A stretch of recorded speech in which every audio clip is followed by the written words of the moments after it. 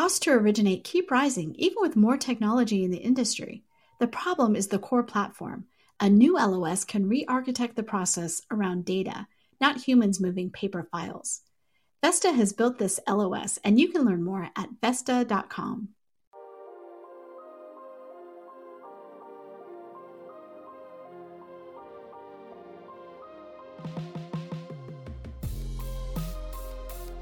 Pulled from the hottest topics coming across our news desk, I'm Alston Lloyd, and this is Housing Wire Daily. In today's episode, Robert Dietz, the Chief Economist and Senior Vice President of Economics and Housing Policy for the National Association of Home Builders, explains why the market share for single-family rentals is growing despite strong homebuyer demand, and discusses the organization's latest housing market index that indicates homebuilder confidence is climbing across the nation. But before you listen, here's a brief word from our sponsor. Want to give your customers the streamlined mortgage experience they expect? Fannie Mae's digital mortgage solutions are fast, efficient, contactless, and they save paper. Our digital mortgage solutions provide efficiency for you, convenience for your customers, and deliver a great experience at every stage of the mortgage cycle. Own the mortgage experience with Fannie Mae's innovative solutions. Visit fanniemae.com/go digital.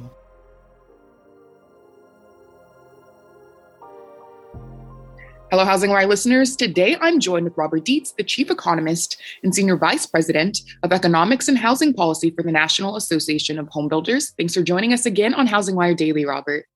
Yeah, it's great. Good to join you again. Really, thank you. Thank you. So, listeners, Robert has joined us to discuss the National Association of Home Builders' latest housing market index that indicates despite supply chain disruptions, strong homebuyer demand has boosted the confidence of home builders across the nation. So, Robert, the NHB report claims that during the month of October, builder sentiment in the market for newly built single-family homes moved 4 points higher to 80. This growth was attributed to strong consumer demand despite growing affordability challenges stemming from rising material prices and shortages. So, for much of 2020 and 2021, the home building sector has faced its fair share of challenges, including the previously mentioned concerns relating to prices and material. Have these challenges moderated or declined during this year, or have they only worsened? It's a little of both. If you think back to 2020, housing was clearly a bright spot for the economy. We saw an acceleration of housing demand. And of course, that all occurred in an environment where we lack housing inventory and we're underbuilt. Lumber was really kind of the first commodity in the supply chain that really indicated that we were going to face these issues that we see for the overall economy right now in terms of lack of materials and other kinds of supply chain issues, which are, of course, an important part of the inflation discussion. Lumber prices have come down. They were up above about $1,500 per thousand board feet. Right now, they're right around $550 per thousand board feet and headed a little bit higher. So that's down. It's higher than where we started, and that does represent a supply chain type issue. What's gotten worse is the availability of just about every other kind of material. So windows, doors, flooring, appliances, literally the kitchen sink in some cases. So those kinds of materials, they're more expensive. They're taking longer to arrive. So buyers and architects need to make design decisions earlier in the process. And unfortunately, I do think those supply chain issues are going to persist well into 2022. So we've got these supply chain issues, but housing demand remains solid. What we're watching right now is really the level of final home pricing. All right. So to continue on that question, I want to focus on a quote you shared in the report.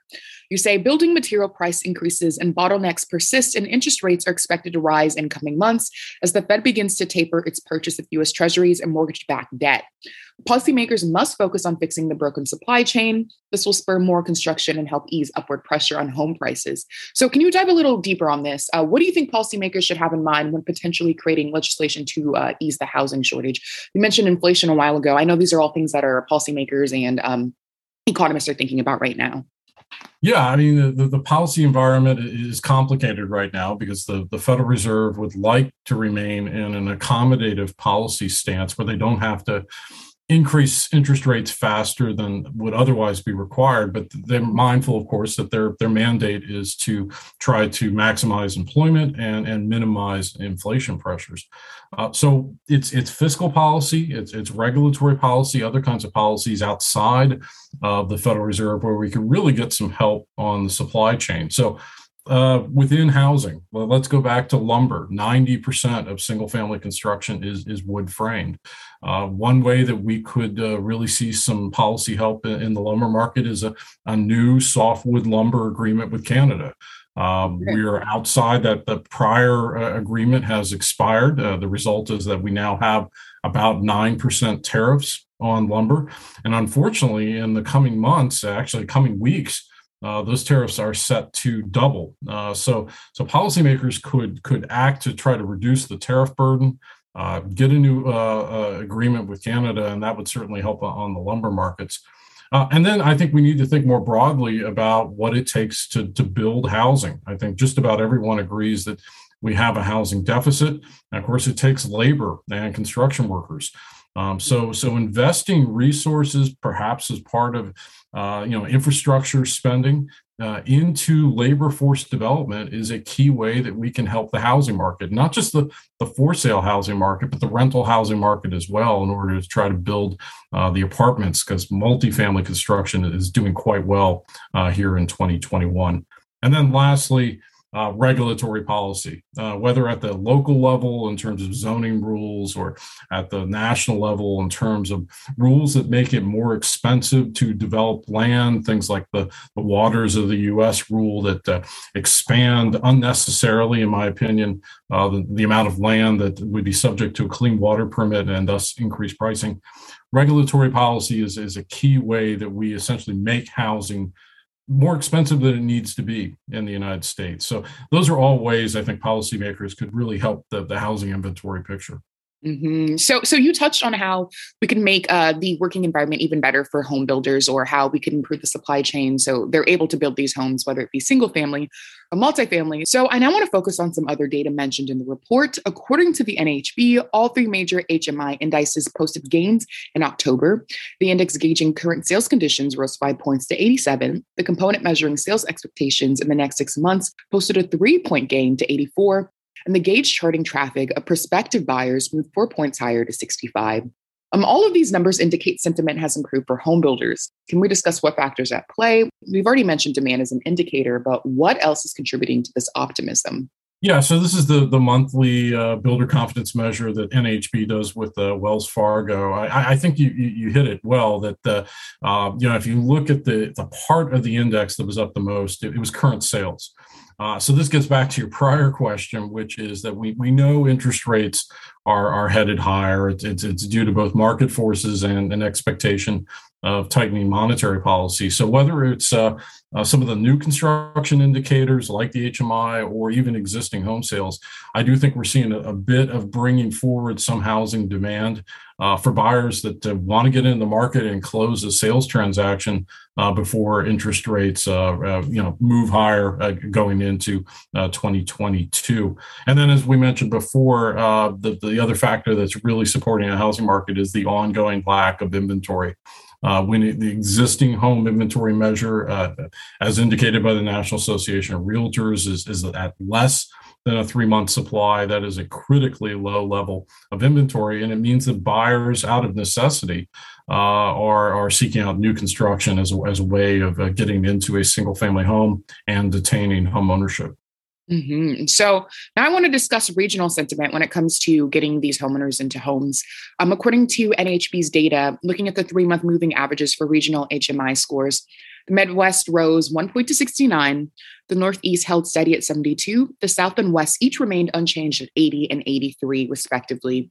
So why are the home building sectors in the South and West outperforming the Midwest and Northeast? I imagine there are home builders and homeowners who are desperate to get into housing or build housing right now. So why is the Midwest and Northeast doing worse compared to the South and West? So the Midwest is interesting because it's a little complicated. There are definitely pockets of strength for new construction. Columbus, Ohio, Indianapolis, Kansas City were markets that showed 2020 gains. And those pockets of strength are generated by relative housing affordability conditions. But generally speaking, the data reflect population growth trends. So the South and the West tend to be the fastest growing areas. The South represents more than half of single-family home building. And in fact, if you look at the top 10 single-family home building markets, all of them are in the South, if you count Washington, D.C. as a southern city, which is a little bit of a stretch. But yeah, it's a reflection of population growth trends. And the other interesting geographic factor that we see in the market right now is this suburban shift. Demand really did shift out to lower cost markets. And we think that's partially going to persist over the next couple of years. See, that's what we're also seeing. COVID and home buyer migration, which is a result of COVID, have a lot to do with probably the trends that you're seeing in the South and West as well, too. That's right. All right. So, but before we wrap today, is there anything else you think our audience needs to know about the home building sector? Anything we need to look forward to or look out for?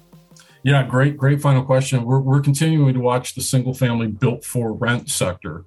So it's important to keep in mind that, about 70% of new construction is built for sale. There's about maybe a little under 20% that's custom built, that's not sold, but is built as a construction contract. And the remainder, we estimate probably about 7% of new single family construction right now is built for rental purposes.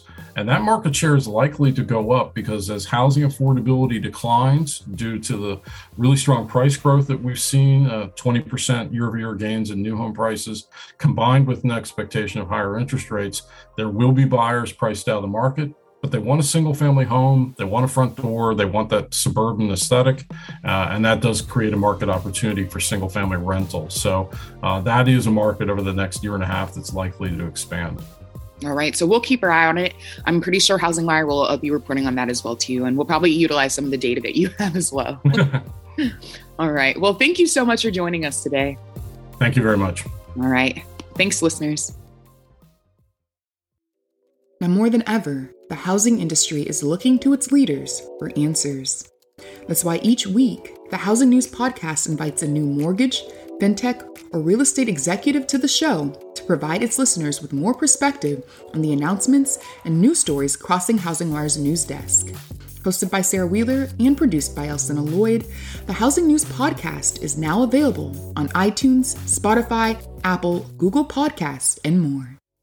Thanks for listening to Housing Wire Daily. I hope you have a great afternoon. If you haven't already, make sure to hit that subscribe button so you don't miss out on all the hottest stories crossing our news desk daily. The podcast is now available wherever you like to listen. Make sure to tune in tomorrow.